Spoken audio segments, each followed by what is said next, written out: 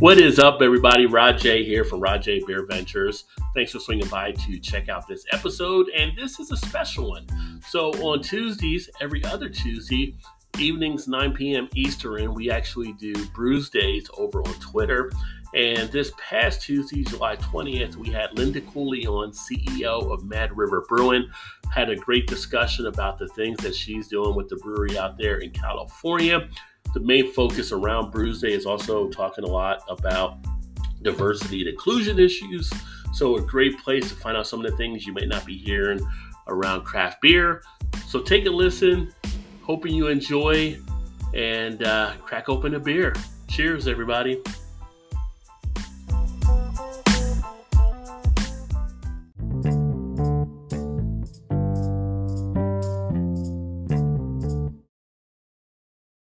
I'm happy and I am honored, and I'm always in awe of what she actually does. So I have Linda Cooley here, CEO, Mad River Brewing, and when I talk about badass women of craft beer, she's definitely right up there at the top level of the stuff that she's doing out there. The things that she's putting together, the numerous awards won, the push that she's making as far as even getting the Yurok tribe out there even more in stuff, some of the intertribal stuff taking place, the clout she's bringing. Just since the last time I talked to her, so Linda was on my show, for those that follow me on YouTube over on Rajay Beer Ventures. We talked back in March. Well, since then, she just got another award in May.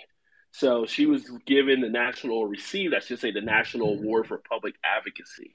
So, like I said, when I talk about badass women in craft beer, Linda's out here doing a bunch of stuff. So I'm just honored to have you on another thing where we can talk some more and get into some different things. And Linda Cooley, CEO, Mad River Brewing, welcome. Oh my gosh, thank you so much. You almost just made me cry. And the day-to-day life stress and task, you just hit my heart so much. Thank you. Well, every word definitely meant, and I was thinking about before we came on here, like I have to find a way to get out to Northern California so we can sit down and do some beers and have a good time, or if not there, maybe connect. Maybe we can create a beer tour and go to other breweries on top of mine together. Oh, that would be awesome too. So yeah. But for those of you not familiar with Mad River Brewing, as I go through some of the stuff here to make you familiar, current beer line, and I don't know if anything's updated since this point, Linda, so correct me if I missed anything, but of course, Stillhead Extra Pale Ale, Historic State Park IPA, Jamaica Red Ale, the Undammed Hard Hop Seltzer Cucumber, the Undammed Hard Hop Seltzer Huckleberry, the Slammin' Salmon, I like that, Slammin' Salmon, Double IPA, Uniontown Porter, and Redwood Stout, right? So those are the ones you kind of revolving everything around right now. Correct. Those are the ones that we have in distribution. Okay, excellent. Now, on my channel, I've actually, I've been able to do a review there with the Stillhead and the Historic State Park and the Undammed. And, from our conversation, for the people that didn't maybe see that or may not be aware of it, a couple of the key things we had talked about is how all the beers carry a certain meaning. So whether it's the Stillhead about the salvation of the salmon, or the Historic State Park and what you're doing there with the parks, or basically the Undamming is removing the largest dam project in the country out there as well. I mean, what are, I guess, the things that are really driving for the things you're trying to bring more to the table, the things you're looking at, how you're encompassing and putting these things together and the beers you're actually developing? What is driving stuff right now, I guess? Yeah, so really we're looking at the market and what people want to drink, and then what we need as a tribe, and not even just a tribe, but people in general, especially when it comes to our environmental issues and really just our living situation as Indigenous people. We have a lot of things and battles we're still fighting and continuous. And we really wanted to make sure that we had a product that wasn't just high quality, but delivered a message that you could feel not just comfortable buying, but you're proud to buy, where I'm not just buying this great beer, a portion this goes to XYZ that's a real matter in life that people don't hear about. And on top of supporting the good causes, you're also helping get a message out that has been stifled for most of our existence as Indigenous people. Mm-hmm. So we're constantly looking at that and seeing what needs to happen. And when we know we need a new beer right now, we're looking at developing some lighter beers for what's trending in the market to come. And we're looking at a whole list of things that we're fighting for, we're struggling as people in general. And then we are tying that to our product and making sure that gets out. Mm-hmm. And one thing you're doing with the brewery, as I was doing some other reading on some things, I mean, it's kind of almost helping out as an economic engine for the tribe as well, correct? Yeah, and what we really want to do, this is one of our first off reservation businesses, is look at it as a different category of careers for our tribal members and Indigenous people. We don't have a lot of careers where it's specifically sales or beverage marketing. And Mm-hmm. even on top of that, just having the message get out there. And even though the brewery might be a focus today, it could also help another business we have as a tribe, right? Those connections. And we all know from drinking beer, outside of loving the flavor, it's really a community event when you have a beer, right? You're enjoying it with people and you're having conversations. And this business is also providing that platform to have that conversation with others about what we're fighting for. It's just so many different levels of benefits for us that it's hard to make a list of it. Mm-hmm. Well, a big thing you hit right there too, like the community thing, right? And for any group that's actually, when you look at success done in America under, the capitalism type thing that we're under, I mean, it's been those communities that have been able to keep the dollars in and keep building off those dollars. So this is allowing the intertribal stuff, as I mentioned before, to allow them to recycle the dollars through the community, which is going to help Mhm. growth, but also you're getting other dollars coming from other areas now. Because one of the things I didn't mention there is that you were the first tribal uh, brewery to have a contract with a National League sports team. So with the San Mhm. Francisco Giants, which is Mhm. kudos to you for getting that done. I mean, I Thank know you. craft breweries that would just go crazy if they could ever land something with a major league team. And that I would think is helping for people that are maybe out in that San Francisco region or areas around Northern California to come out to the brewery to do stuff. So you've got a voice outside of just there on the tribal lands as well, which is pretty cool. Yeah, and what's amazing about the Giants partnership is we're not only touching the fans of San Francisco, we're touching their fan base in general. Mm-hmm. And one amazing thing about the Giants, which I wish every team was like this, I really feel as though they let us tell our own story and they put the message in our own hand. And sports specifically has had a really bad history of tokenism Mm-hmm. where we have Indigenous people as a mascot, and we're now seeing the effects of that. So, this is an opportunity to say, hey, we are not disputing sports, but let us tell our own story. And the Mm-hmm. Giants is giving us that platform on top of putting us in front of other people. And we just signed a contract with the San Jose Barracudas, which is the AAA of the San Jose Sharks. And we're going to Nice. have a Mad River bar in their new stadium where the whole bar is Mad River products. And who would have ever thought that that could have happened? But we needed that one door open, and not even just for Mad River, but for tribal businesses altogether. It just happens to be that ours is a brewery, but really it's trying to open the door for what's next. How else can we have our own voice told? And how can we let the world know that we also need economics? We can't just be stranded to one location or reliant on grant funding, and being able to get our beer out into that many hands and get feedback and get people excited. It's just amazing for any craft brewer who is a small brewery who's already up against it. And then to go through a pandemic to where it feels like we're already in a recession and to have that celebration. It's pretty Mm-hmm. amazing. And it also gives us a moment to have something to celebrate, which we all need. Oh, definitely, definitely. And one question that I would have as far as, and I don't know if we touched on it as much when we did it back in March, but uh, coming out to the brewery, the education factor, like inside the brewery, I think we did talk maybe a little bit about it, but as far as when people come out there, are there different things where they get to learn a little bit more about what it's like to be a Native American? Because again, we're trying to counter back against the history that was told in books were basically the his story, right? So it wasn't really the history that's being shared to a lot of us growing up. So are there things like that they can actually learn a lot of good stuff too? And like I said, with the beers, it's great positioning with the beer cans about what they're about, why you have these names and what they're actually doing. But I'm kind of curious along those lines as well for people listening. Yeah, so we tell our history, and we're actually working on trying to come up with something when there's updated content. There's a fine line where we don't talk about culture because it shouldn't be spoken about around alcohol or during that conversation, but we can educate on facts and history and what we're doing and who we are.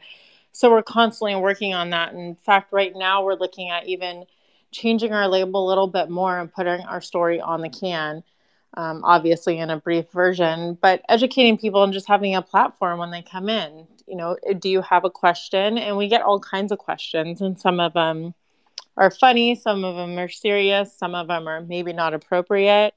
And it's a Mm-hmm. good educational moment to let people know, like, hey, I completely understand why you're asking that. This is my answer because of XYZ. And even outside of just the tap room, I get people messaging me, asking me questions, which is really amazing to be able to connect to someone that you can't see personally due to distance, and hearing their story, or they're starting a business and they're a minority and they're having some similar issues we are, and how did our tribe deal with this, with the delicate balance of culture and history and alcohol. So it's really just opened the doors for all kinds of comments and learning opportunities. Yeah.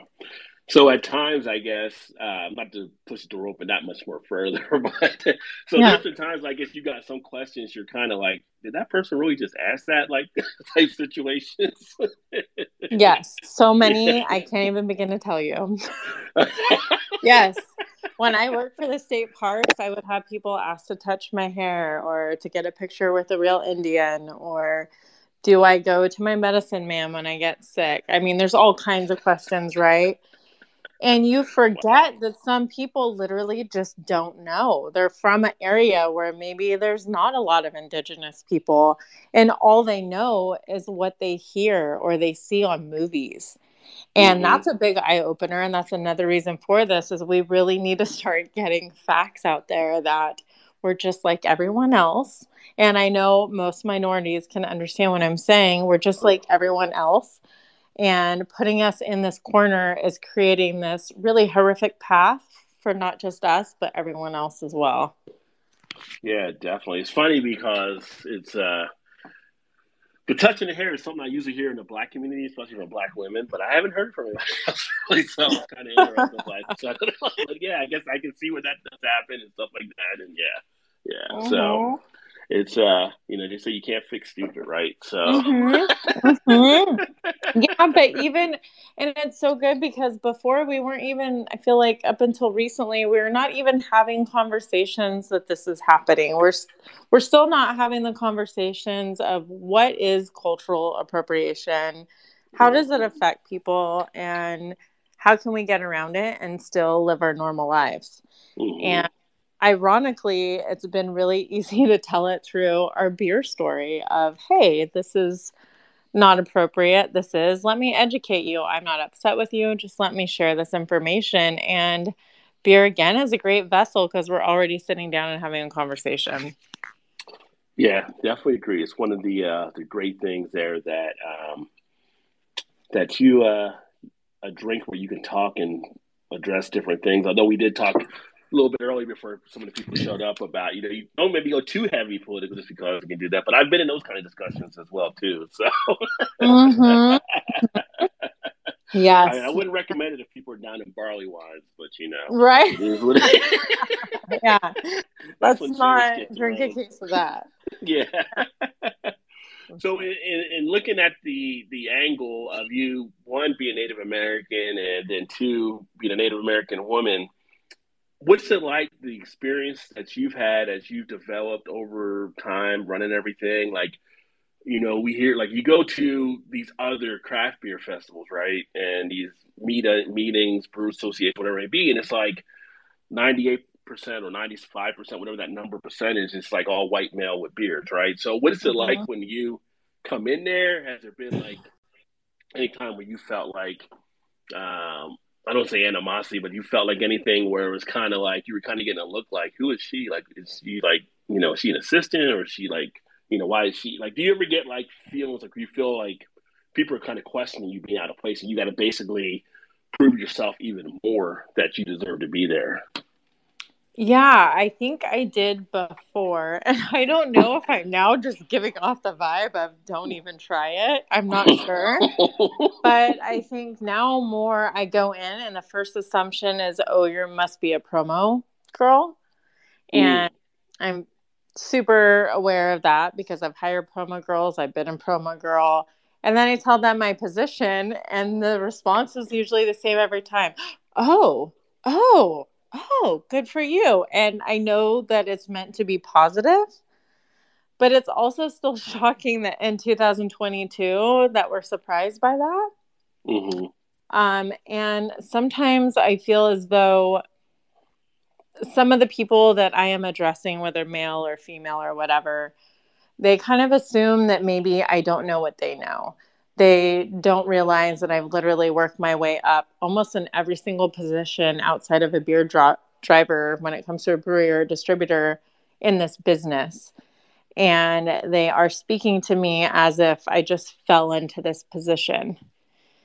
And it's Mm-hmm. usually very kind, but there's never a moment where they might assume that I have such a large history in the craft beer and beer industry. It's usually just an assumption of, oh, well, they put you here because you're native and you like beer. Hmm. Wow. Yeah.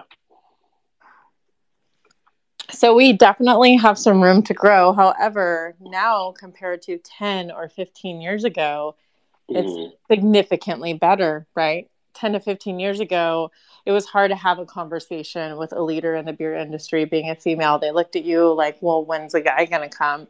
And sometimes that still happens. I could be having a conversation with someone and then another man joins, and it's like a little secret circle where they're like, oh, well, we'll talk about that later. And it's one of those things where you kind of feel like they're not seeing you or they're not respecting that you're there or that you can handle that conversation. Right. Right. Has it ever been to a point where you just like, or blurt out like, well, women started beer, so take that and hang your Um, hat. Believe me, I've had a lot of moments where I've had to put people in place, Mm-hmm. especially when they assume they know so much about beer, and I have to put them in check a little bit. Mm-hmm. Yeah, and those for me are, I don't want to come upon those moments, but I'm also like, oh, that feels good to just lay this beer knowledge down on you. Mm-hmm. One of the key things I saw, and I didn't realize this last time we had spoken. So one of the cool things about the brewery and what you all do out there, of course, the environment and everything, you're kind of doing that. But I didn't realize. So I was reading a thing. So your brewery has like a waste reduction rate of 98%.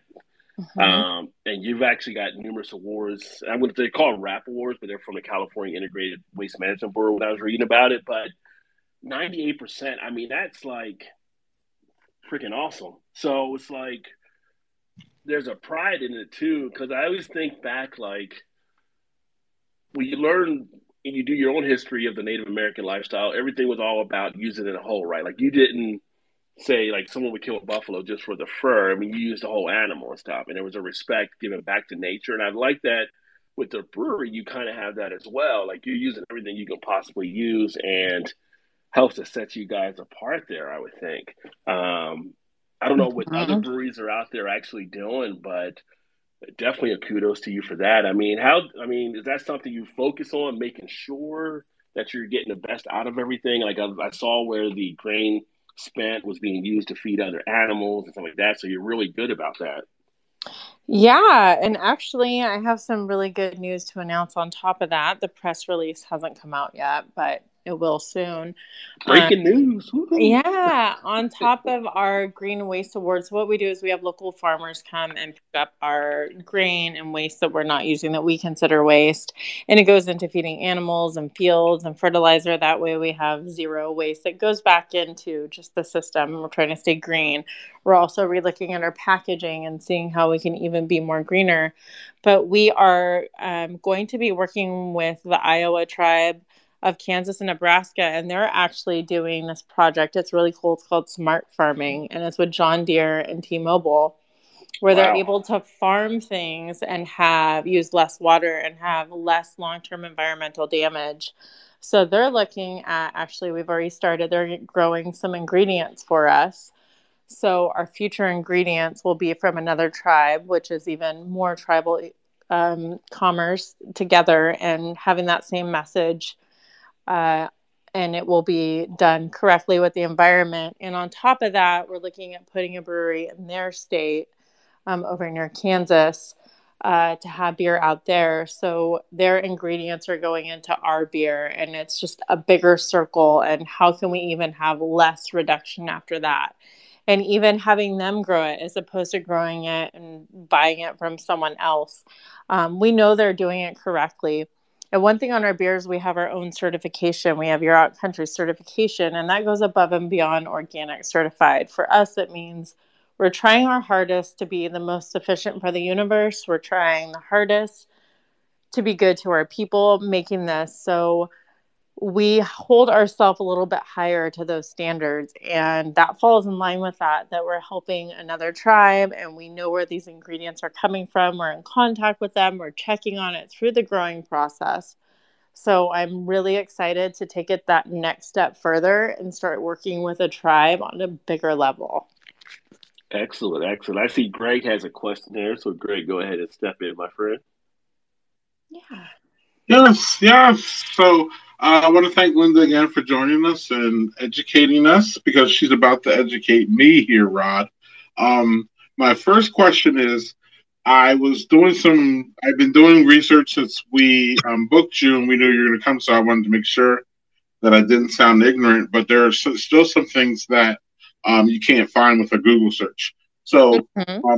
this one specifically you can find with a Google search, but I actually wanted to hear your personal thoughts on just your tribe. Can you give us obviously it'll be a Cliff Notes version of the history of your tribe, but when I look at when I Google your tribe and I look at the lands that y'all own, I see it's basically like a sliver that surrounds a river there in Northern California.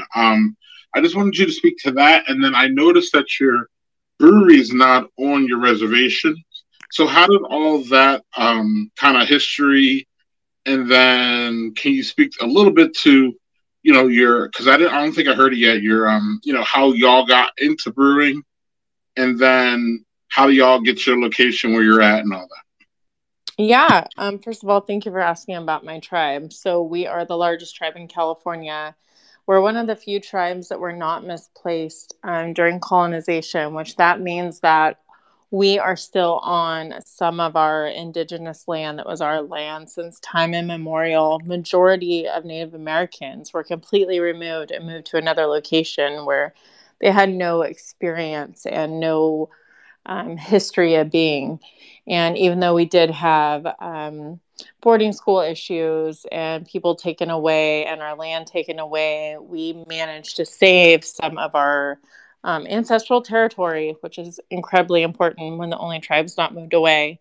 And we continuously fight for our language and our culture and our land and the environment, and more slow to move towards economics because that was the first most important thing, is to save who we are and save our culture. The river. So our reservation goes 1 mile on each side of the Klamath River. The Klamath River is one of the largest rivers in California, and it's the biggest spawning ground for salmon, hence our Undam project. And what we have is there's numerous dams on the Klamath River which have pulled all the water out, and we are on the border of losing the extinction of our native salmon. And we've been fighting for this dam removal for over 20 years, outside of waking up to your front yard, the river being full of dead fish, and thinking that it has to be the end of the world. Literally, most of our life revolve around the river and what it brings. It's our food, it's our life, it's our culture, it's part of our ceremonies. So that river is everything to us. And you see that in our branding, and you see that in all the endeavors that we do. Literally everything's around the Klamath River and the mouth of it. And how we became about the brewery is I have been in the beer industry literally since my 21st birthday. That's an entirely separate story. My family's deep into beer. I started on my birthday. And I moved away and I came home, and we had the old owners of Mad River contact us and say, hey, we found out you just came home, and we think that you guys could take this brewery to the level we can't. The market is saturated. And if we don't stand apart from anyone else, we're going to disappear. And so I took it to my leadership and told them the opportunity, and they saw really the value in not just having an off-reservation business, but really a way to get our story out there. It's a vessel. So we have moved forward, and the brewery is not on the reservation. And that was actually one of our selling points. We don't have a lot of tribal jobs off reservation. So we're hoping this is one of them. And where it's located, there's more water. We're in a drought. We're fighting for the rivers. They have not undammed it yet. It will be this next year. We couldn't physically do it up on the reservation where we weren't going to harm the area we were in. So this was the next best thing. And it's very close. It's about 40 minutes away. Yeah. Yeah, I noticed that. And I just wanted to point everybody up to the top. If you scroll, I think you can, we call it the Twitter Spaces, they call it the Jumbotron, or they call it the Nest. I posted 2 links about the San Jose Barracuda partnership and the partnership with the San Francisco Giants. So I posted those up there if y'all want more business information on that. Otherwise, Googling Mad River Brewing and then clicking the news, you'll find a plethora of good articles on Linda. So if you want to do some research, or you want to jump down the Mad River Brewing rabbit hole, there's 2 there. It's fun. It's a fun rabbit hole to jump in, so I would recommend it.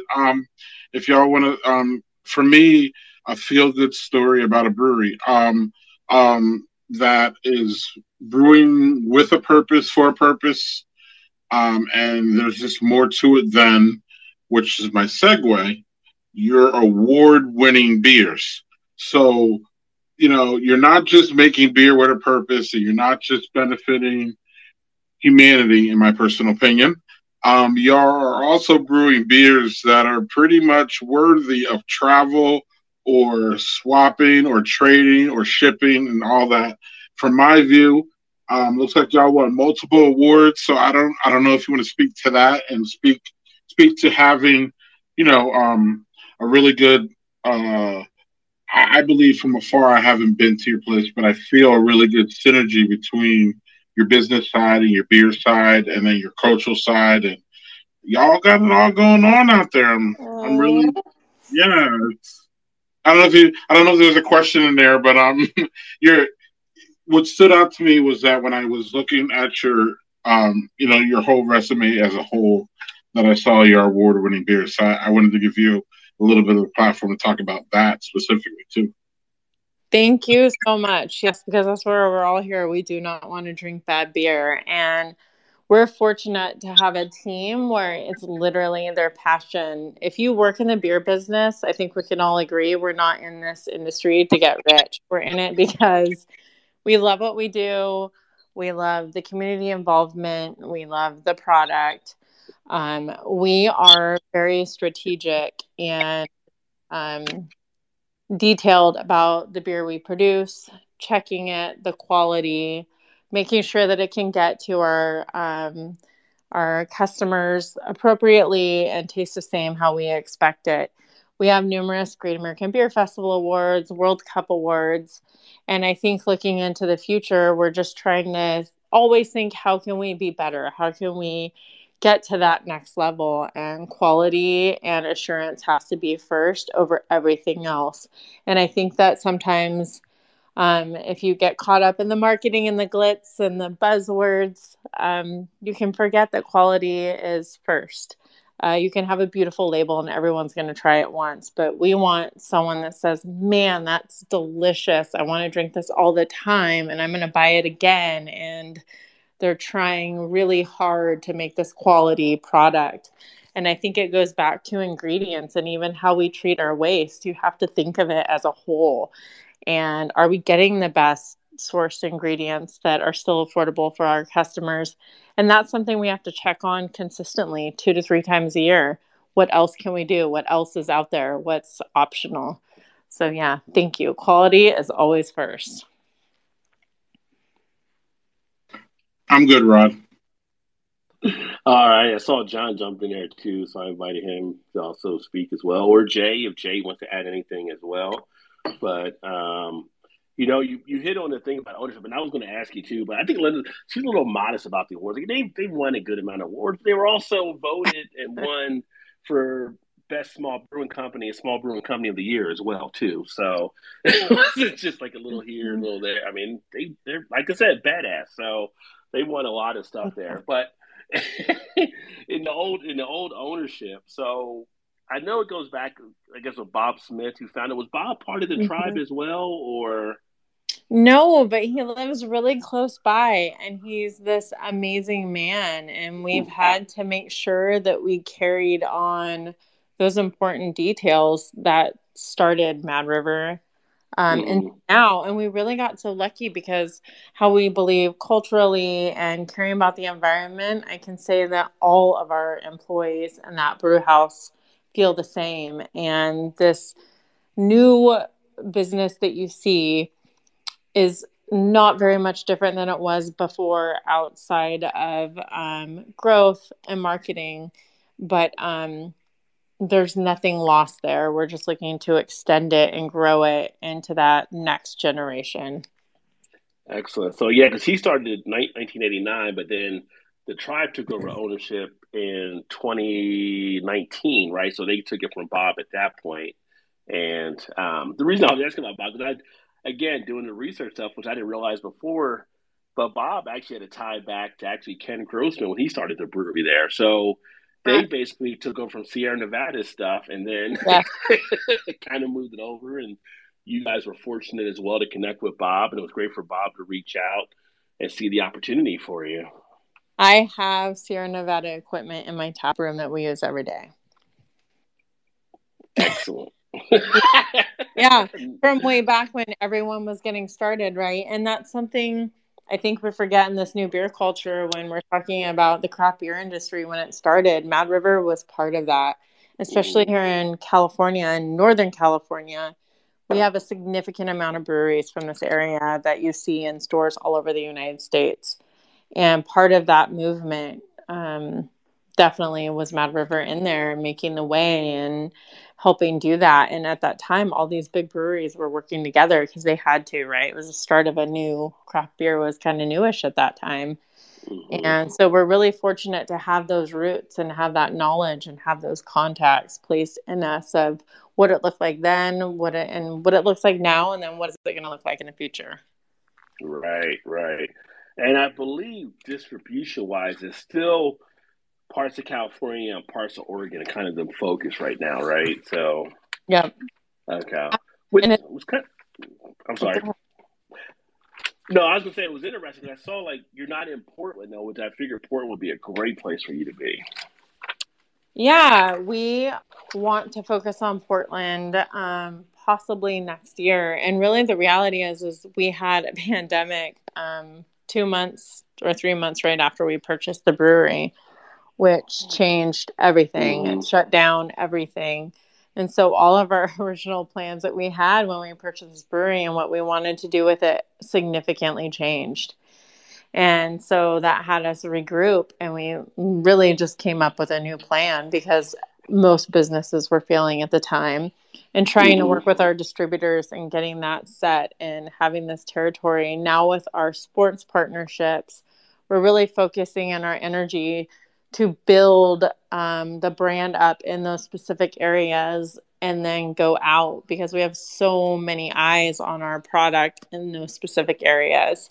And with the economy the way it is, and our distributors, we're talking about breweries really, but our distributors are our customer, and supporting them and their issues that they're having right now.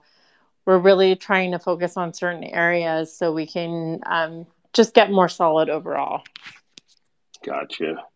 And then John, welcome as well. If you want to ask anything or get involved, let me know here too. Or as Craig would say, put your hand up. So, but one thing I'll ask you is, again, kind of coming from a woman perspective on things, as we see more stuff arising. We just had this past week or so where a certain brewer was pretty much, let's say, crying into his pint glass a little bit about how he's being treated or whatever. We'll say it was a brewer overseas that's now made a footprint over here in the States, if you know what I'm talking about. Yeah, and and with the views may have come up, I don't know if there's views you've had on it or discussions with other women in the brewing business or industry as you're kind of watching this play out, and he's trying to play the "woe is me" type thing. Any thoughts on that, or anything that kind of popped out, like, just from being a woman in the industry? I would love for anyone to say "woe is me," to step in the shoes of a Native American woman in the beer industry. Mm-hmm. I would love to spend a day with them and show them the pushback we have and just not being seen. And I understand we all have hardships and we all go through things, and not everyone completely understands. However, just as female as all of us in general, we're still fighting for normal basic rights and to be seen and heard and taken seriously. So I have a really hard time hearing some men really voice these struggles like we should all be surprised, when I don't feel like we're still getting the effort put in as women in general. And it's 2022. So for me, and I know other females in our area, it's really hard to hear those conversations when it's not surprising. It happens. Yeah. Well, I would just say from perspective also, from not just from being a woman, but even anybody of color, man or woman, it's kind of like, really? You're going to complain? But let's see how this plays out. But we do have John here who's going to ask something too. So, John, go ahead and pop in, my friend.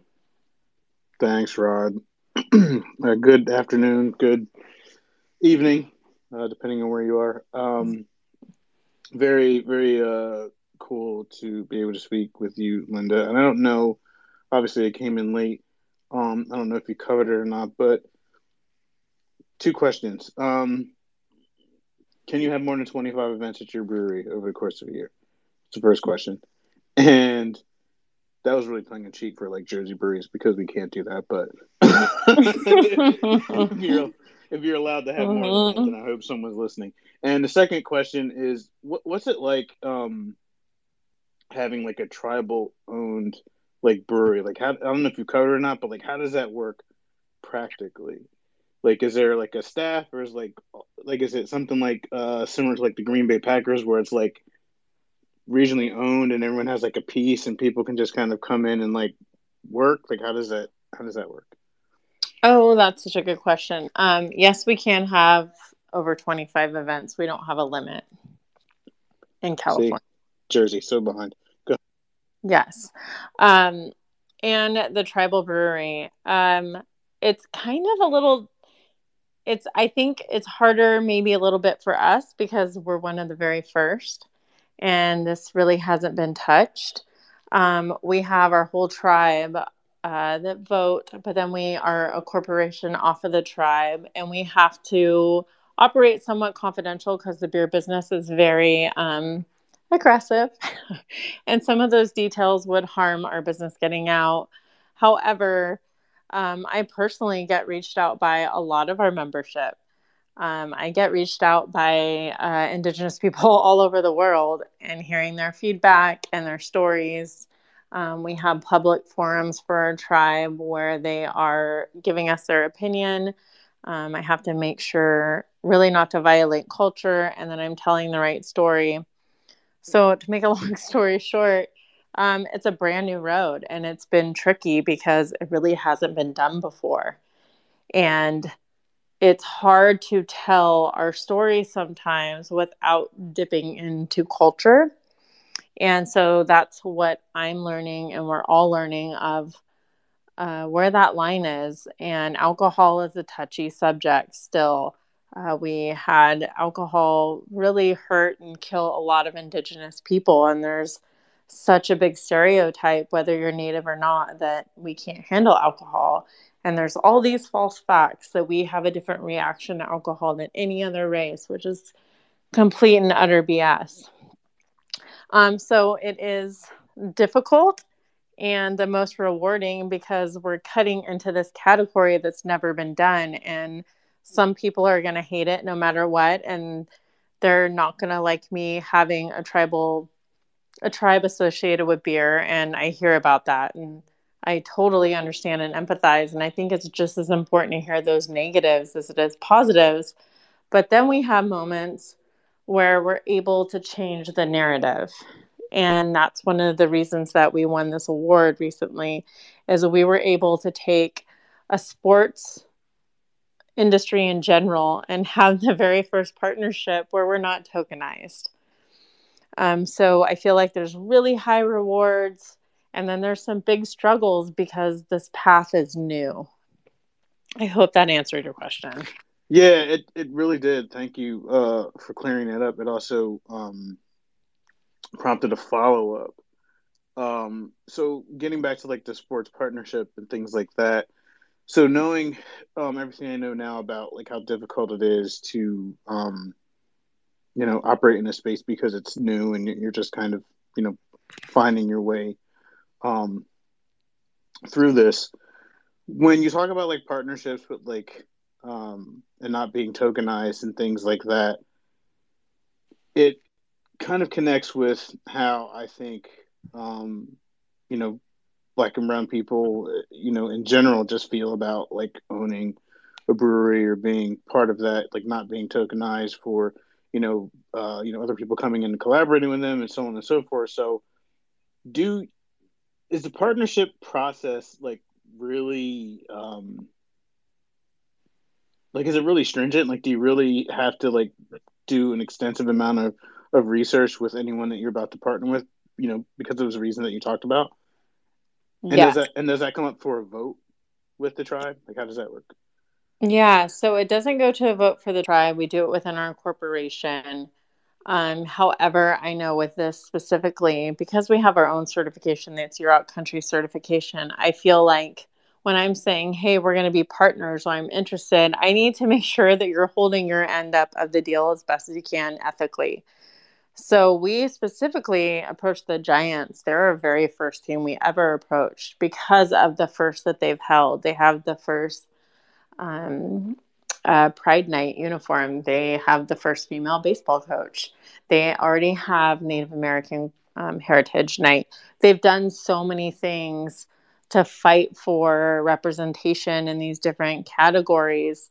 We honestly felt like it was a no-brainer to go with them outside of being one of the closer teams to us.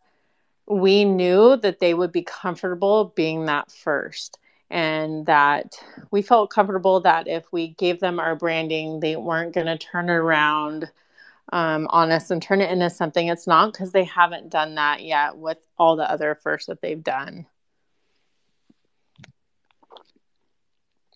Very good. Thank you.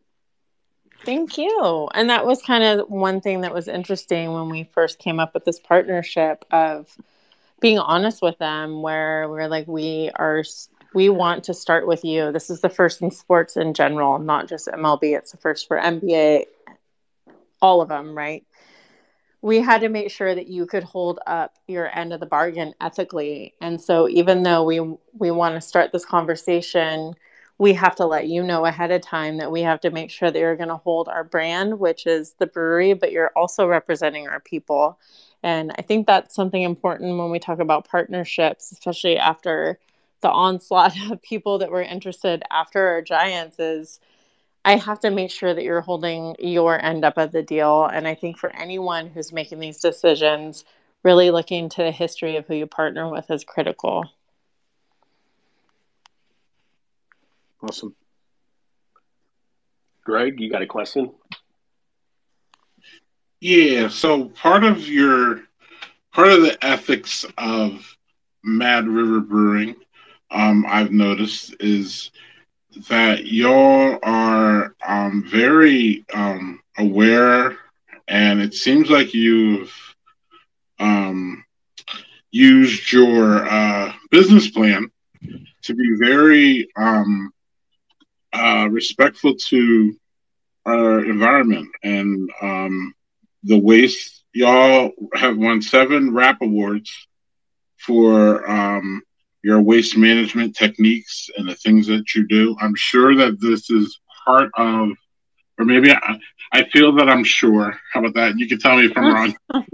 Part of our, how we go back to the tribe and we tell the tribe that we are on ethics and that we are, doing what we can to, do all those other wonderful things you're doing with your brewery, but have respect for the land. And you talked a little bit about that as far as when y'all were trying to, the location of the brewery and all that, and why it's not on tribal land. So I just wanted to let you talk about y'all ethics as far as waste management and things of that nature. Yeah, so the waste management, not just for us here, but for all of our tribe, everything that involves anything environmental or cultural, it's held to the highest degree of importance and focus. And even though Mad River Brewery is a small branch off a corporation, the tribe has all these wonderful departments that have information and knowledge about what certain things do to the environment. Whether I'm talking to someone that focused specifically on watershed or specifically lands, we have those departments already, and they're constantly keeping us up to date on the newest things of plastics or paper, or how can we be more resourceful. And I think that's one of the benefits of having a tribal business is we already know what those are. And for other businesses, it's an area that you're maybe not as familiar with, or you don't have those resources. And for us, I'm also thankful that the tribe has really no patience for waste or for not putting our environment first. And so we're constantly getting pushed, even where we're at, like, how can you get better next year? And then we have people who in our tribe that offer ideas and assistance. So it's never going to be an issue where we're not trying to find the greenest way to do business. It's a non-negotiable. And I'm super thankful that, again, we have that different check and balance system that maybe other businesses don't have, because for us, how we treat the land is everything. And that's a different moral code and business code, but it's still built into our model because it's who we are. Excellent. Thank you. Rod? Yeah. So Linda, in that regard, so whenever you team up, you have to basically check out those other companies as well to make sure they're doing everything they're supposed to do too, then, correct? Correct. Yeah. Yeah. I'm making sure that they do not have a dark past, or that maybe they're operating in the realms that we don't think kind, fair, good for the environment, or misrepresent us or have maybe judgmental slurs in the past, we could say. Sure. Doesn't leave a lot to work with. Yeah, it really doesn't. That's the truth, brother. That is the truth. You look at some of the companies, how America was founded. That's true, John. That is true. But one thing I was going to ask you, because you hit on that point there, like with some of the tribal members and the concern around alcohol. So a lot of times when people think of some of the Native American lands where they have different places across the country, they have the casinos and they serve alcohol there. Do they see a difference between them being able to offer alcohol there versus having a brewery?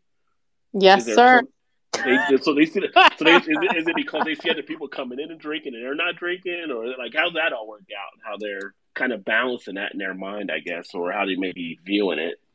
Yeah, and you know what? It's not even just local or our tribe, it's natives in general. And I think it's alcohol really did a number on Native Americans, and there's no denying that. And it's a heavy issue. But alcohol is not the problem, the trauma is the problem.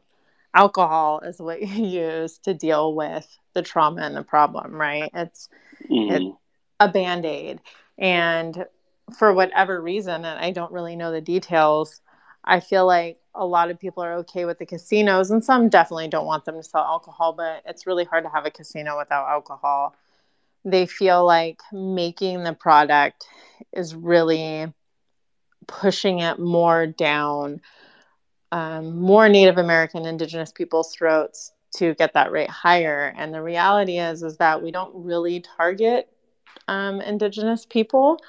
We're trying to target that regular craft beer consumer. And if you're looking at the drinkers' demographics, it's not a big portion Indigenous. We really just want to tell our story through this. And our thing when we looked at this brewery was casinos in California are one of the top sellers of beer in general. We have a casino down south that sells more beer than a lot of the Vegas casinos. That's just one casino. And we're fed these lies of we can't handle alcohol to suppress us to not get into this category. I can't imagine them also wanting us to make the alcohol and then selling it because we're cutting out a lot of people. But we looked at it as, why are we not keeping that money? We're already selling it. We're already the biggest seller. How are we not making it too? And being able to connect people to there's no difference. We're really just trying to own our sovereignty if we're just keeping that money. We're not trying to shove it down more Indigenous people's throats or anyone. This is to a responsible craft beer drinker, and this beer isn't the cheapest. We're not going to the masses. So it's a fine line we're still walking, and we're still learning how to deal with. Yeah, I think you hit on a key point because it's funny because, at the casino, they're offering alcohol to the people that are coming in to play or whatever. And at the brewery, you're doing the same, but you're not even on tribal land where you're doing it. So you're still off land and you're still just offering beer for people that want to come there. So, in looking at it, it's not really that much different. But I feel like maybe there's some people there from John's New Jersey lobby that are trying to keep the casino separate from the brewery. They don't want you to be able to offer both. But and John, they get to serve food out there in California too at the brewery, by the way, just to let you know. Yeah. Wait, you guys can serve food with your beer? New Jersey's going through Yeah, Go Linda, ahead, John. Remind me that we follow each other now, so remind me to have a whole conversation about that. I'm calm right now, so I want to keep it that way on a Tuesday. Oh. Yeah, they're going through some stuff. I mean, I'm in Maryland, so I'll be back home in New Jersey next month for a little bit. But yeah, they're going through some stuff up there. But it's hard because breweries, we already just went through the pandemic and now this economy. And I think we forget how many jobs breweries give. And when we're looking at good and bad what's out there, our mental health and having places to go and converse and having jobs, it's critical. And we're a huge part of the job market. Yeah, I'm glad you mentioned that because that was a question I was going to ask you too. How has it been for jobs as far as for some of the Native Americans on the tribal land? Just because you always hear about the unemployment being higher there, the struggles that are going through. So have some of the people been able to benefit maybe by working with the brewery or through the brewery in other different aspects, or how's that all kind of worked out? Yeah, so our original plan again before COVID was to get all these programs together. And I was conversing with Davis, which is a college here locally that has a brewery program, about coming up with a scholarship to go through their program so we can have people like that. And the reality is that we go down to a bare bones crew during the pandemic and this economy and build back up. So getting people in and training them in specific areas, it's difficult because in general right now it's the hiring world is hard. So our goal is to finish creating not just for us, but these scholarship programs specifically for Native Americans because there's more tribal breweries coming. And jobs on our reservation is hard to come by because we live far away and we don't even have phones all the way on the reservation. I grew up not having a phone because the phone line hadn't come in this far, and power only goes to a certain point, and most of the time our internet doesn't work. So jobs in general and industries, they just can't move on to the reservation. And this business that we bought in the brewery was an idea to start that off reservation. So picking that back up now that we're hopefully on the healing end of COVID and getting those programs together is important. And also having those internships, because whether they work for the brewery or not, we can help with sales and marketing and lab work and, driving, even trucks. So we're hoping that we can really push that into effect this next year. Excellent, excellent. And John, I'm going to let you ask your favorite question you'd like to ask our guests when they're on, by the way. But before I do, just a side note to Linda, if you bring back the John Barley Cohen barley wine, let me know, please. So I would definitely. I have a bunch. I'll send you some. Oh, okay. Well, John, would you like to ask the question you like to ask our guests usually? Yeah. If you get it before you head back home, don't be stingy. You know what I'm saying? Okay. I will send you some tomorrow. Okay. I'll drop it off when I come to Jersey next month. That's right. No pressure. So one of the things, Linda, we like to ask everyone is like, what's one word or phrase that they would use to describe the current state of, diversity, equity, inclusion, intersectionality, all of that in the craft beer industry. So I'll pose that question to you. Like, what would you say the one word or phrase is to describe that, from your experience? Ooh. Oh, man. I think currently, right now, it would be, we're going to make it happen. I think my comment 5 years ago, it would have been, I hope this happens. Interesting. So 5 years ago, I would say 3 of those have been, in the pandemic and in the ether of the pandemic. So what's changed? Like, what changed your mind? Is it the opportunities that you've seen? And I guess your answer will kind of tease what we're going to talk about in a couple of weeks, if I think your answer is going to be right. But I want to just hear what your take is on what you think has changed within the span of 5 years. I think that even though the pandemic had so many negatives, it had the positives of getting our voice out there all on more of an equal platform. We didn't have that before. Everyone was home. They were looking for things to make them feel good. And that is where us as minority breweries were able to tell our voice. People had the time to listen and they were looking to hear something good. And I feel like now that we've been exposed, that we're out here and we're trying, and we have so many listeners now with technology expanding and all these different platforms to listen, you're never going to not hear that again. Even when we did this partnership with the Giants, it really wasn't about it just being us or it just being the Giants. Honestly, in my heart, having a daughter, I thought it's never going to be impossible again for any Native American to think that they can't go into a professional sports stadium. And it hit me that we're changing and things are happening. And I've seen other ethnic leaders in the craft beer industry emerge and have these firsts. And I feel like there's no turning back.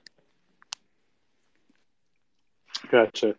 What do you think the role of um, I'll say the state of California has played in getting your voice heard? I think, not to get in anything political, I think every state has its issues. However, I think California is really good at putting Native voices out there. And not just our state government, but our other leaders, whether it's the state parks or larger businesses in California, they're turning the focus into more of just what's right in general and wanting to know the truth. I think it used to be okay to just be pacified with these glorified answers, and now that's just not enough. They want the truth and they want to be part of exposing it. So I think all of our leadership in California has really changed in making that their focus. Excellent. Also, we have a lot of indigenous people in California. It's time. We're just going to keep raising hell until we get there. Yeah, I was going to say like that. The population also helps, with getting that message out, because there's just so many folks that look up to that, and then they just kind of echo those sentiments that you're putting out through your product. Another question I have for you, as we're talking about sports and things like that in general, and how it relates to, you attaching with the Giants and, being very selective about the partnerships.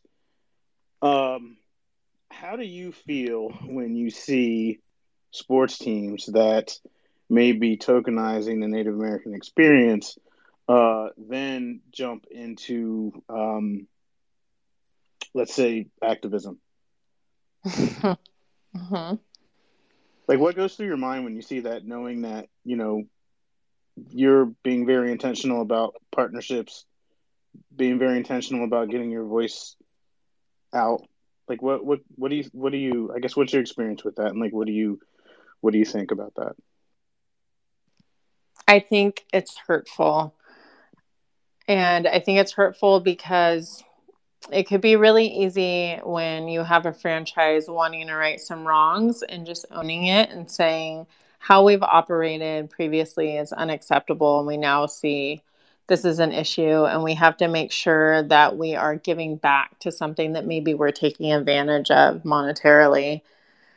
I don't see a lot of that. I see a lot of defensiveness and then trying to turn around and say, no, we're doing good. Where really, I can't speak for every Indigenous person, but sometimes it feels good for just someone to own the truth and acknowledge it. Man, that's horrible how this happened. And what are we going to do to fix it? So I think personally, for me only, it's hurtful when you're just not acknowledging what you did wrong and what really happened. Yeah, there's nothing worse than just erasing history. The history, right? Right. And then we hear that we just recently had a park go back to the original name, Sume, from Patrick's Point. And even locally, it was, you can't erase history. How can you do this when that name is the original name? We're not erasing history. We're returning that. And it's okay to erase my history, but it's not okay to erase new American history. And it's a big double standard and we're not even erasing it. We're returning the name to where it should have been. And so that's a whole nother big pill to swallow, where we're supposed to just move on and not acknowledge what's still happening right now. And it's one of those things where sometimes there's healing in just acknowledging the wrong. Right. And I'm glad you brought that up, because just to tie it back to craft beer, there's a lot of erasure of brewing history. There's a lot of erasure of, these traditionally white spaces and things like that, and what it can represent sometimes to people. There's a lot of that going on, and I really, I hope that through this platform, when we bring people on who, may not, people may not have heard of before, or they may have heard of but don't know their story. I hope that we can just kind of bring a lot more awareness to that, and then have stories like this to where people can just say, oh, okay, this is what's really going on. This is what's happened. This is their experience. This is not really what's put out to the masses, but this is the space where people can come in and just kind of say, oh, okay, you know what? Yeah, there's a little bit more to this I need to unpack about what's going on. So, with that being said, I think that what Mad River Brewing is doing is great. Keep fighting the good fight, and I guess just keep, trying to put yourself out there, put the tribe out there, so that people just kind of understand. Hopefully, it spawns other Native Americans to jump into that space, because that the more representation, the better. We could talk about beer labels and things like that, to the cows come home, but having an intersectionality and having that representation will make craft beer just more inclusive and better for everyone. Thank you so much. And what you're saying is so true, right? Like, we're not trying to stifle any more growth. We want everyone, and not even just Indigenous. We want to see more Latin and more African American and more Asian breweries come up and own their culture and be able to tell that story and be comfortable with it. So thank you. And yeah, and I'm putting it out there to anyone who's in this position where you are a certain ethnicity and you are looking to tell that story, and we're completely here to help or tell you our experience, and share it. Oh, that's excellent there. I was going to ask you as well, as far as, a lot of people that are seeing you out there as it relates to, like, say, some of the younger women, do you get like a lot of questions from them as well? They kind of see you now, and I don't want to just say up on a pedestal, but they kind of see you being this trailblazer. Are you able to, and then maybe you're creating like a next generation of women that are going to craft, whether it's in beer or something else, but now you're kind of becoming a beacon for them. Oh my gosh, that's so sweet. It's amazing to have women reach out and tell me what they're doing. And we have a lot of people doing incredible things. And I think that it's easy to think, well, no one's going to care about this. Or, oh, it's not that amazing. It's not that big of a deal. And then once it's, unfortunately, if you can see or you can beer, is very true. Because what it does is it creates conversations of other women in all kinds of industries reaching out saying, hey, I support you and I see what you're doing. What can I do to help? And they might not be in my industry, but they're in another one that completely where we can partner together and help each other. And I hope of all the messaging specifically that we're sending to women, I think it's supporting each other and believing in each other and being here in a real way where we're just supportive and we're listening and we're cheering them on. So hopefully we can help each other. Well, that would hopefully, I think, be a great goal to have. And like I said, I'm impressed with everything I read every time we talk and have conversations. I'm more impressed every time. And I'm hoping other people definitely see that, because I definitely see you out there as a leader, opening the doors, pushing through, breaking ceilings, that it has to be getting noticed by some. You never know who might be watching, but I got to think you're having an effect on, and not just younger women, it might be younger men as well, but just the younger women seeing, here's somebody doing all these different things. She's Native American, I'm Native American.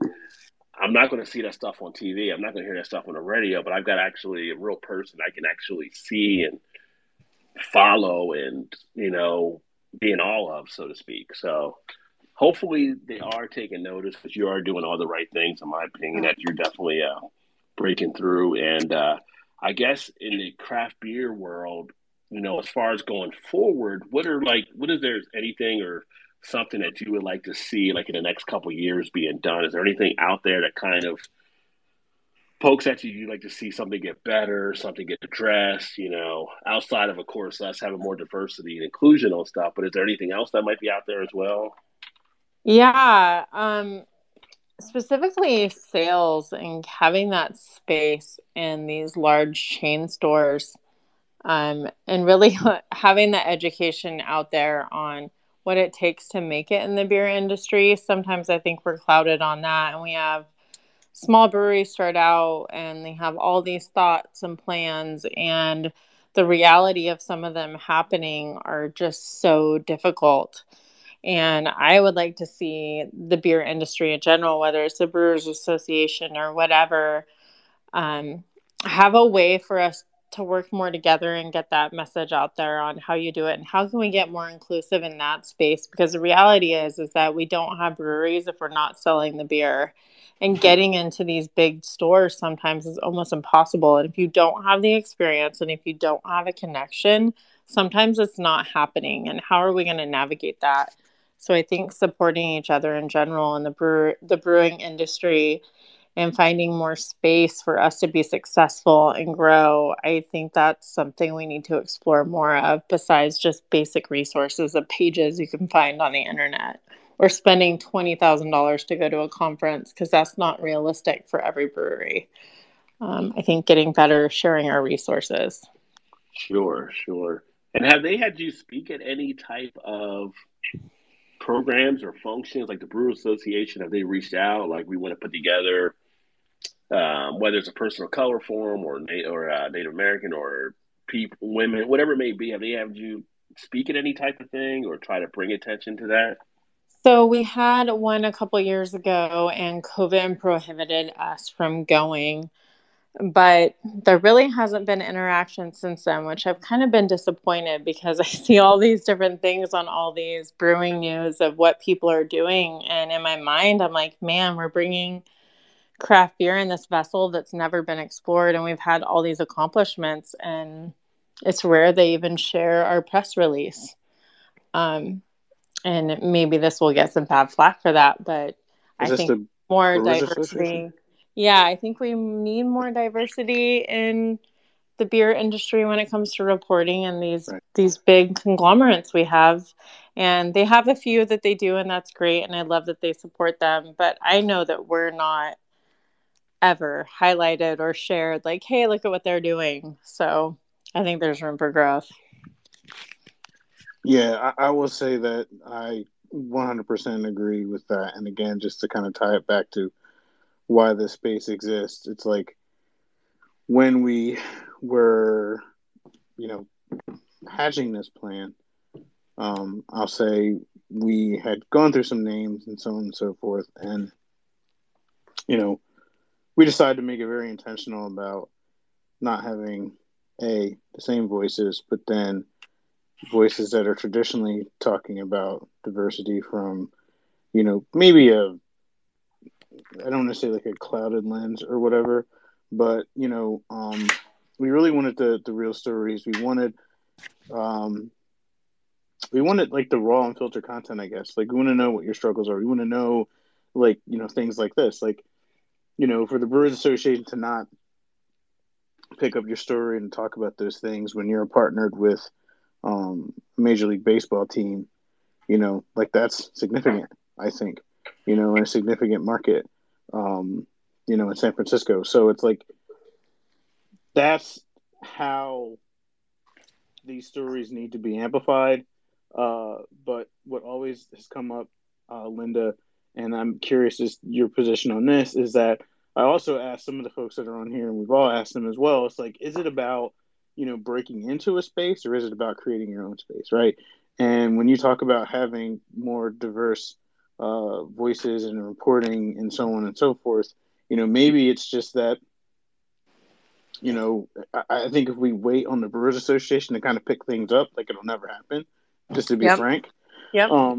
But it's almost like platforms like this and Rod's show and things like that. Like, we all have a duty that, when these things happen, we retweet, we, post it, or we let people know, hey, this person's going to be on talking about XYZ, and they're going to do this and that. Like, and we have to really just kind of do it organically, because there's just,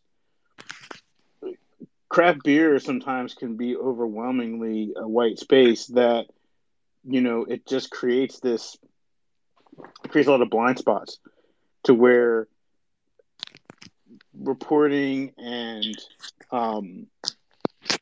any promotions are to majority of their consumers, which tend to be white males. So you're not going to get all these things, and some of the stuff is starting to creep back into it. But I think, again, if we expect that to change anytime soon, we're kind of kidding ourselves, and we just have to kind of find people that are willing to walk that walk with us.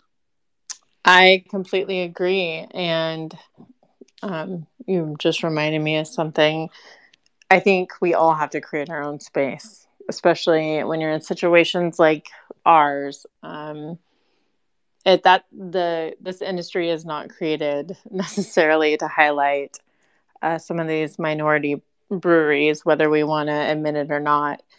And I know that we're pushing to create a category for indigenous products in general, and even that, contacting Amazon 10,000 times and getting responses and getting teas, but never any follow up of its time. And how are we gonna create our own space?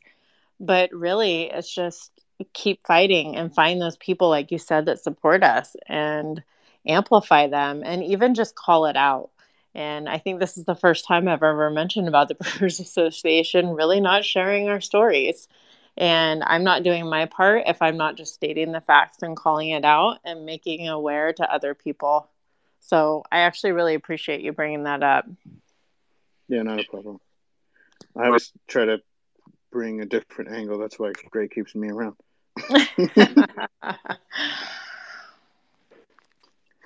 but to follow up on that, Rod, I'll let you jump in there for a minute. But there's been the Brewers Association on their own, is another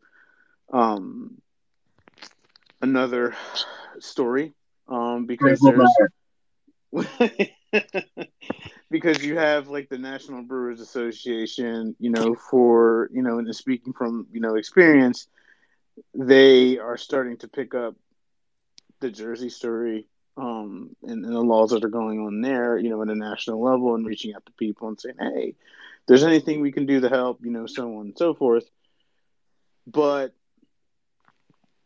I don't see the Brewers Association making the same or putting the same energy in, things to uplift places like yours or tell those stories of those folks. Like they're not, it almost seems like, in a perfect world, the Brewers Association would have publications and press releases and things like that, but they would always make sure to highlight, their ongoing work with diversity and things like that.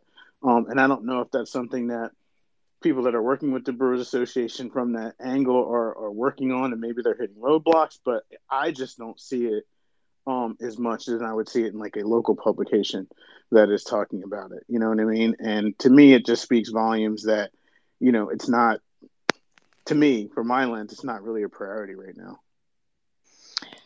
No, and I feel like on the Brewers Association and other big beer news medias, I'm seeing a lot of stories about the same things over and over and over again. I see a lot of the big breweries and what they're doing and who they're upsetting. And I think once in a while we get a feel-good story with a face maybe we don't normally see. And then I feel like it just stops there. And you're right. Whose fault is that? I'm sitting here and accepting it, and still I'm a member of that organization, when maybe we need to rethink of that. If we had all the peoples in the Brewers Association that don't feel seen and heard, what would happen if we said, hey, this is an issue? Maybe this isn't something we want to belong to. Yeah. And taking that ownership. Yeah. And I think it's more than just having like sessions and like seminars at CBC and things like that. Like I think it's more than that. Like I think it almost needs to be to the point to where it's like a if the Brewers Association is serious about it, like a like an offshoot, so to speak. And what I mean by that is like, would the Brewers Association during CBC say we're going to sponsor an event with minority brewers that are in our membership, and we're going to highlight them, and we're going to do X, Y, and Z. And I don't know if there's space for that, but if it's not the Brewers Association, then maybe there needs to be a subset of that Brewers Association that does it on their own. Yeah, I agree. And being part of that to create it, I think, is necessary. And you've just given me a new project. Hey, there we go. Yeah, I think that definitely hits what both of you guys had. And from my conversation with the Brewer Association, I've brought up different points reaching out to them before. And it's always like, oh, we're working on this and we're working on that. And it's kind of like, well, you're not really doing that. That's one of the things, like, I've had people ask, why don't I look to join some of these things? And the benefit I have and the stuff that I do is I'm independent. So I can say or do what I want to do and not have to worry about a repercussion and being tied into it. That's why I love sharing the stories like about Linda and these other breweries that are doing some of the good work out there. So at the other point, like from Linda's perspective, what they're got to consider on their end, as us being in beer stuff, we consider on our end. And there's a point where we have to turn up heat too on the Brewers Association and things like that. Like, why aren't you telling the stories? If they get hit with enough stuff coming in, that's going to change their attitude towards things as well. So it's almost like I look at them and I go back to my DJ days on the radio. It's like they're pretty much the top 40 pop station out there, and we're more alternative. So we got to yell louder and play more stuff to get their attention. If they're looking over to our field to see what we're playing, like, hey, we need to get some of that on our station, so we have to amplify our voices as well. I agree. Yeah, we just have to be louder and consistent and get other people in our situation to be speaking up as well. And there's power in numbers of we have to have more of an even ground if we're really calling ourselves an all-encompassing association, whether it's one or another. Indeed. Yeah, and again, California is ripe based on population for something like that to kind of take place. I agree. We definitely have the voice and the numbers and the drive behind it to put these matters first. And maybe it starts in California and we push it outward. But I am thankful for being in California and being a tribal brewery, because I think in other states it could be significantly harder than what we're already facing. Yeah, California might be a little state that knows something about movements. Yes. Go ahead, but Greg. Also the trajectory that y'all are on is going to create a situation where they won't be able to ignore you at some point, I believe. It doesn't, this doesn't exempt them from either missing you intentionally or not. But again, the trajectory that y'all are on, as long as y'all stay on this path, I believe that you will be too big to ignore at some point. I think you are already, but it's, sometimes word has to get out grassroots. So I'm just excited to see where all these nice partnerships that y'all are nice, and I feel genuine partnerships that y'all are forming, and where those could go even in a few years. Thank you so much. And that means the world to, I know, me and my whole team when we're in this battle every day. And there's a lot of difficult days that, you know what, we're going to keep it up. And one day we're going to have a different problem, and we'll be handling all the business and people that are asking for help. So thank you. I appreciate it. Well, we definitely appreciate everything you're doing. I don't know, John, do you have another question there? I was just going to say that, like, the youth movement is going to kind of help accelerate some of what we're talking about. I think that the younger generation that's coming in now, by the time that they are ready to be alcoholic beverage consumers, are really going to have a mindset that Linda has. They are going to spend their dollars, with companies that don't have a checkered past when it comes to equity, inclusion, you know, and things like that. Like I think they're, and you know, even social, you know, a host of other social issues. Like they're going to spend their money accordingly, and it's just, you know, nature's going to run its course, you know, as far as that's concerned. But anything that we're doing now, we have to appeal, you know, to that crowd. That's what's going to move the needle. Now, what we see right now with the younger crowd, just in, you know, my opinion, and, you know, some of the numbers kind of tend to support that, is that, you know, canned cocktails and seltzers and so on and so forth are kind of like the drink of choice now. So that's pulling market share away from craft beer. And it'll continue to pull market share away from craft beer from a calorie standpoint, until those folks, you know, get married and they don't care about their parents anymore. And then they'll just say, but then they'll look for a local brewery, and then they'll just say, hey, I want a local brewery that stands for something, you know what I mean? And so on and so forth. So I think that, you know, we just have to kind of wait our turn a little bit, with some of that kind of stuff. But then at the same time, try to infuse as much youth into what we're doing right now, because that's just going to carry the torch, so to speak, for the next couple of years. So, you know, Linda, I would say if there are some young aspiring brewers in the tribe, like that is the way to do it. Get them involved early, you know, get them, you know, galvanized for the fight that's ahead, and you know, best of luck with all of that. Thank you. I appreciate it. And we absolutely will, as many people as we can, getting involved and showing them that there's opportunities beyond what they thought, right? Everyone in our community, like, you don't have to dream small, dream big. Right. And we're going to be here to help you get there. So, Rod, I have two final points.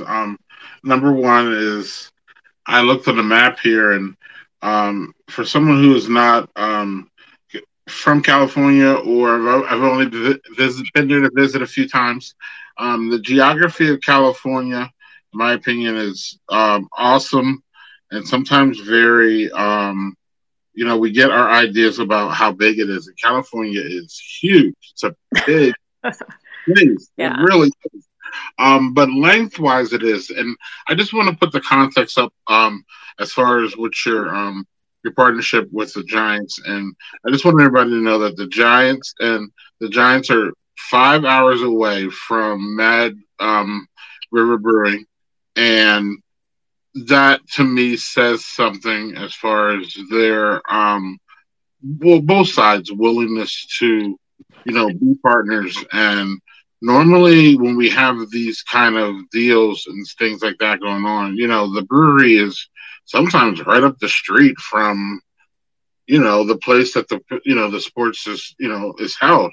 And the fact that Mad River Brewing to me is 5 hours away says something even more about the partnership and how special it is, actually.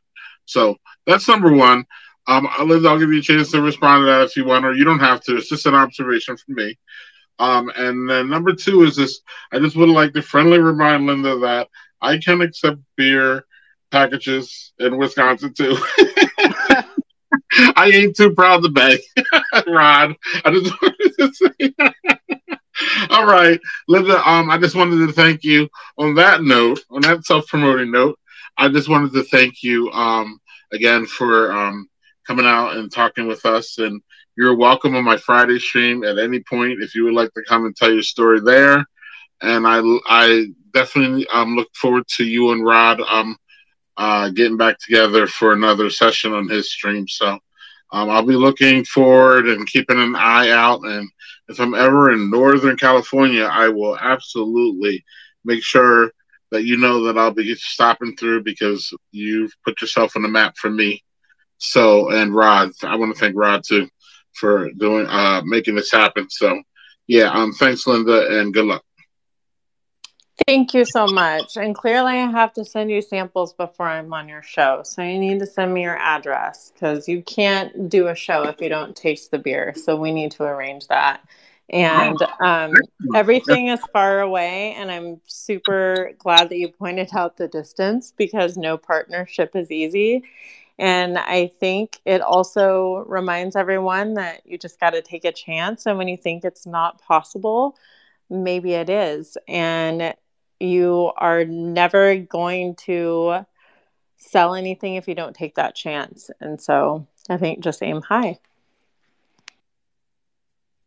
Well, first Greg was after my East Coast pizza. Now he's after my beer. So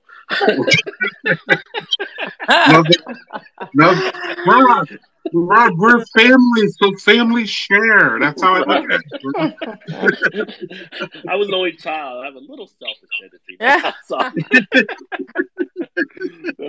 it's all good. But no, Linda, it's been great having you on here, and we definitely appreciate you taking the time. I know we're an hour and a half here, so we let you get back to whatever you need out there. But I guess with that being said, anything you want to do or say in the closing comments about anything upcoming with the brewery?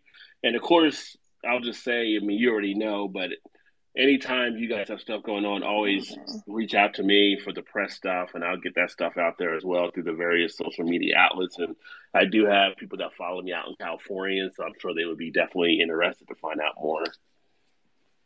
Yeah, I just want to thank you personally, because no matter what kind of day or week, I tune in to your podcast and I read your tweets, and it's uplifting, and it's nice to have someone share news that isn't always shared. So I think for myself, the takeaway is share more of these great beer podcasters and to ask everyone to do the same, because it's the news that we don't hear. And that helps all of us. We're not going to be where we are if we're not getting that message out. And it doesn't matter if my beer is available right at this moment in your area or not. Just having that buzz and support, I think, is a good reminder that we're all in this together, where you do a podcast or you run a brewery. And as far as the brewery, we're about to announce our partnership with the tribe of creating that co-op, and also creating a category for Indigenous products. And that's going to be our next step. And Excellent. Thank you again. And you need to come to Cali, and we need to go on a beer tour. Definitely. And Greg mentioned about my thing, but he's modest in himself. So Greg has his Daddy Porter channel also that he does on YouTube and Facebook and Twitter here, where him and Doug do different things. So I'm sure they'd love to have you as a guest at some point as well. I would love all of it. Let me know. And maybe we can just do a group trip. Yeah, that can work. With that being said, I guess we'll go ahead and get wrapped up. And thanks for everybody that listened here. Hopefully, it told me there'd be a recording at the end. So I'm going to try to get that recorded. And then for those that follow the podcast, not just the YouTube, but the podcast that's now out there, Rod J. Beer Venture Beercast, if I get the recording, I will put that up for this Sunday as well. Since I'll be on vacation in Ocean City, Maryland, I'll put that up to actually play so people can hear it back there as well, and share it with some other stuff, of course. Bragger. Yeah, right. I'm trying to be like you, Greg. Trying to be like you. No, man. Well, I'm just saying the vacation part. You're bragging about that. Shut up. I didn't tell you, but this week they saw a shark off the coaster at Ocean City. So I'm not sure if I'm going into the water. So yeah, they've already shut down beaches up in New York because of shark sightings. But nothing to worry about with climate. I mean, just because the waters are getting warm doesn't mean it's getting more dangerous, right? So yeah, it's just that ocean, that breeze off the ocean, man. You can't pay enough for that, in my opinion. I love that. Yeah. I guess some saltwater taffy, I'll be good. So yeah. Right. Yeah, quick thing. Again, thanks. I want to say thank you to Linda as well. Sorry I came in a little bit late. Parenting, but definitely enjoyed the conversation, and I followed Mad River and Linda, and I'll be paying attention to what they have going on. And we will. I'll be picking up the hosting reins in 2 weeks. With my man from. My brother from, the other coast now, my man Samara from from award-winning journalist, and he also does marketing for Mickler or McCullough, however you want to say it.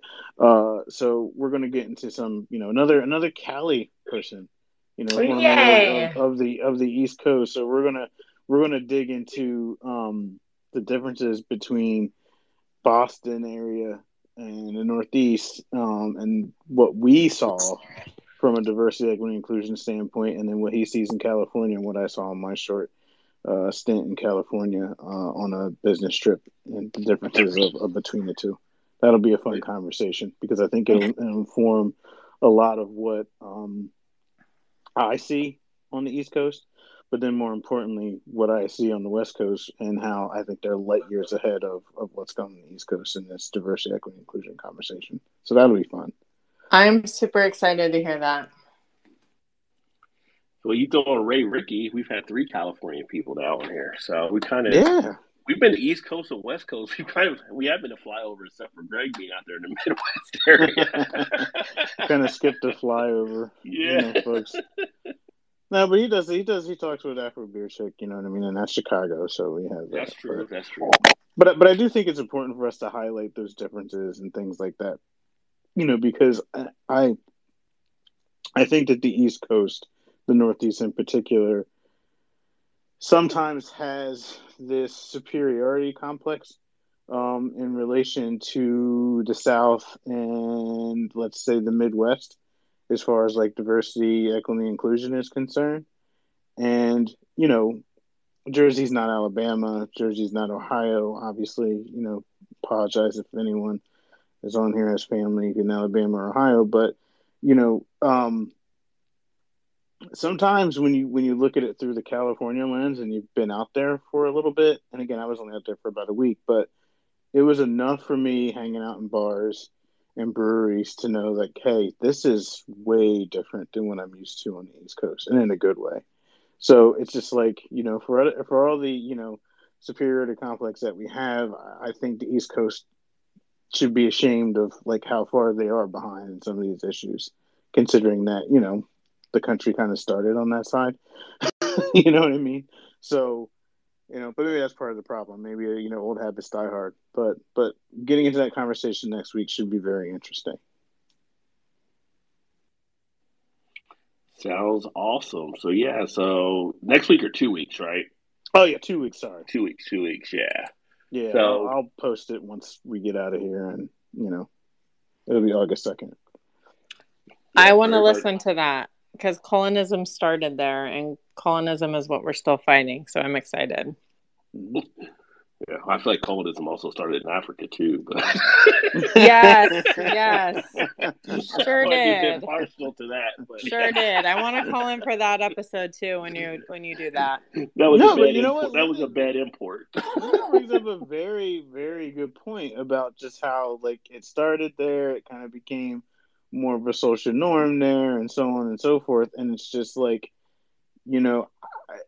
I can't say that like it's that way in Philly as much, but you could definitely listen to some recorded episodes if they're available of the folks we talked to in Philadelphia and how the type of struggles that they've gone through and things like that. But you're absolutely right. Like sometimes, and again, like we'll get into it in a couple of weeks, but and the genesis of that is like when we had Ricky Rivera on, and he kind of blew me away with like, hey, you know what, Southern California, like I've got this, the largest homebrew club, and like there's all these folks that are like into it, and I was like, man, that's crazy. And Samara and I were just kind of DMing back and forth, and I was like, do you want to be on like an upcoming space like at a certain point? I said, because I feel like you and I have like different perspectives of like how this is on the East Coast versus West Coast. And he was like, absolutely, like it's definitely more chill out here than it was when I was in Boston. So, and I really want to get his perspective on it, and I really would hope that we can get some folks from both coasts in there to kind of talk about those differences and just figure it out, because I feel like we have a boatload more work to do here on the East Coast than in the West Coast. And, that's going to be very daunting for us, I think. Excellent. Anybody else any closing words here or questions or comments, remarks? All right. Well, I think we'll go ahead and get it wrapped up. Thanks again, Linda, for being here, and keep doing what you're doing, of course. And great show as always. Loved having you on. And I know we'll have you on my other stuff at some point here again as well. And I guess we're going to wrap it up. So thanks for everybody that tuned in. Make sure to follow Linda, check out Mad River Brewing, and we'll go from there. Thank you, guys, and thanks to everyone. I appreciate it.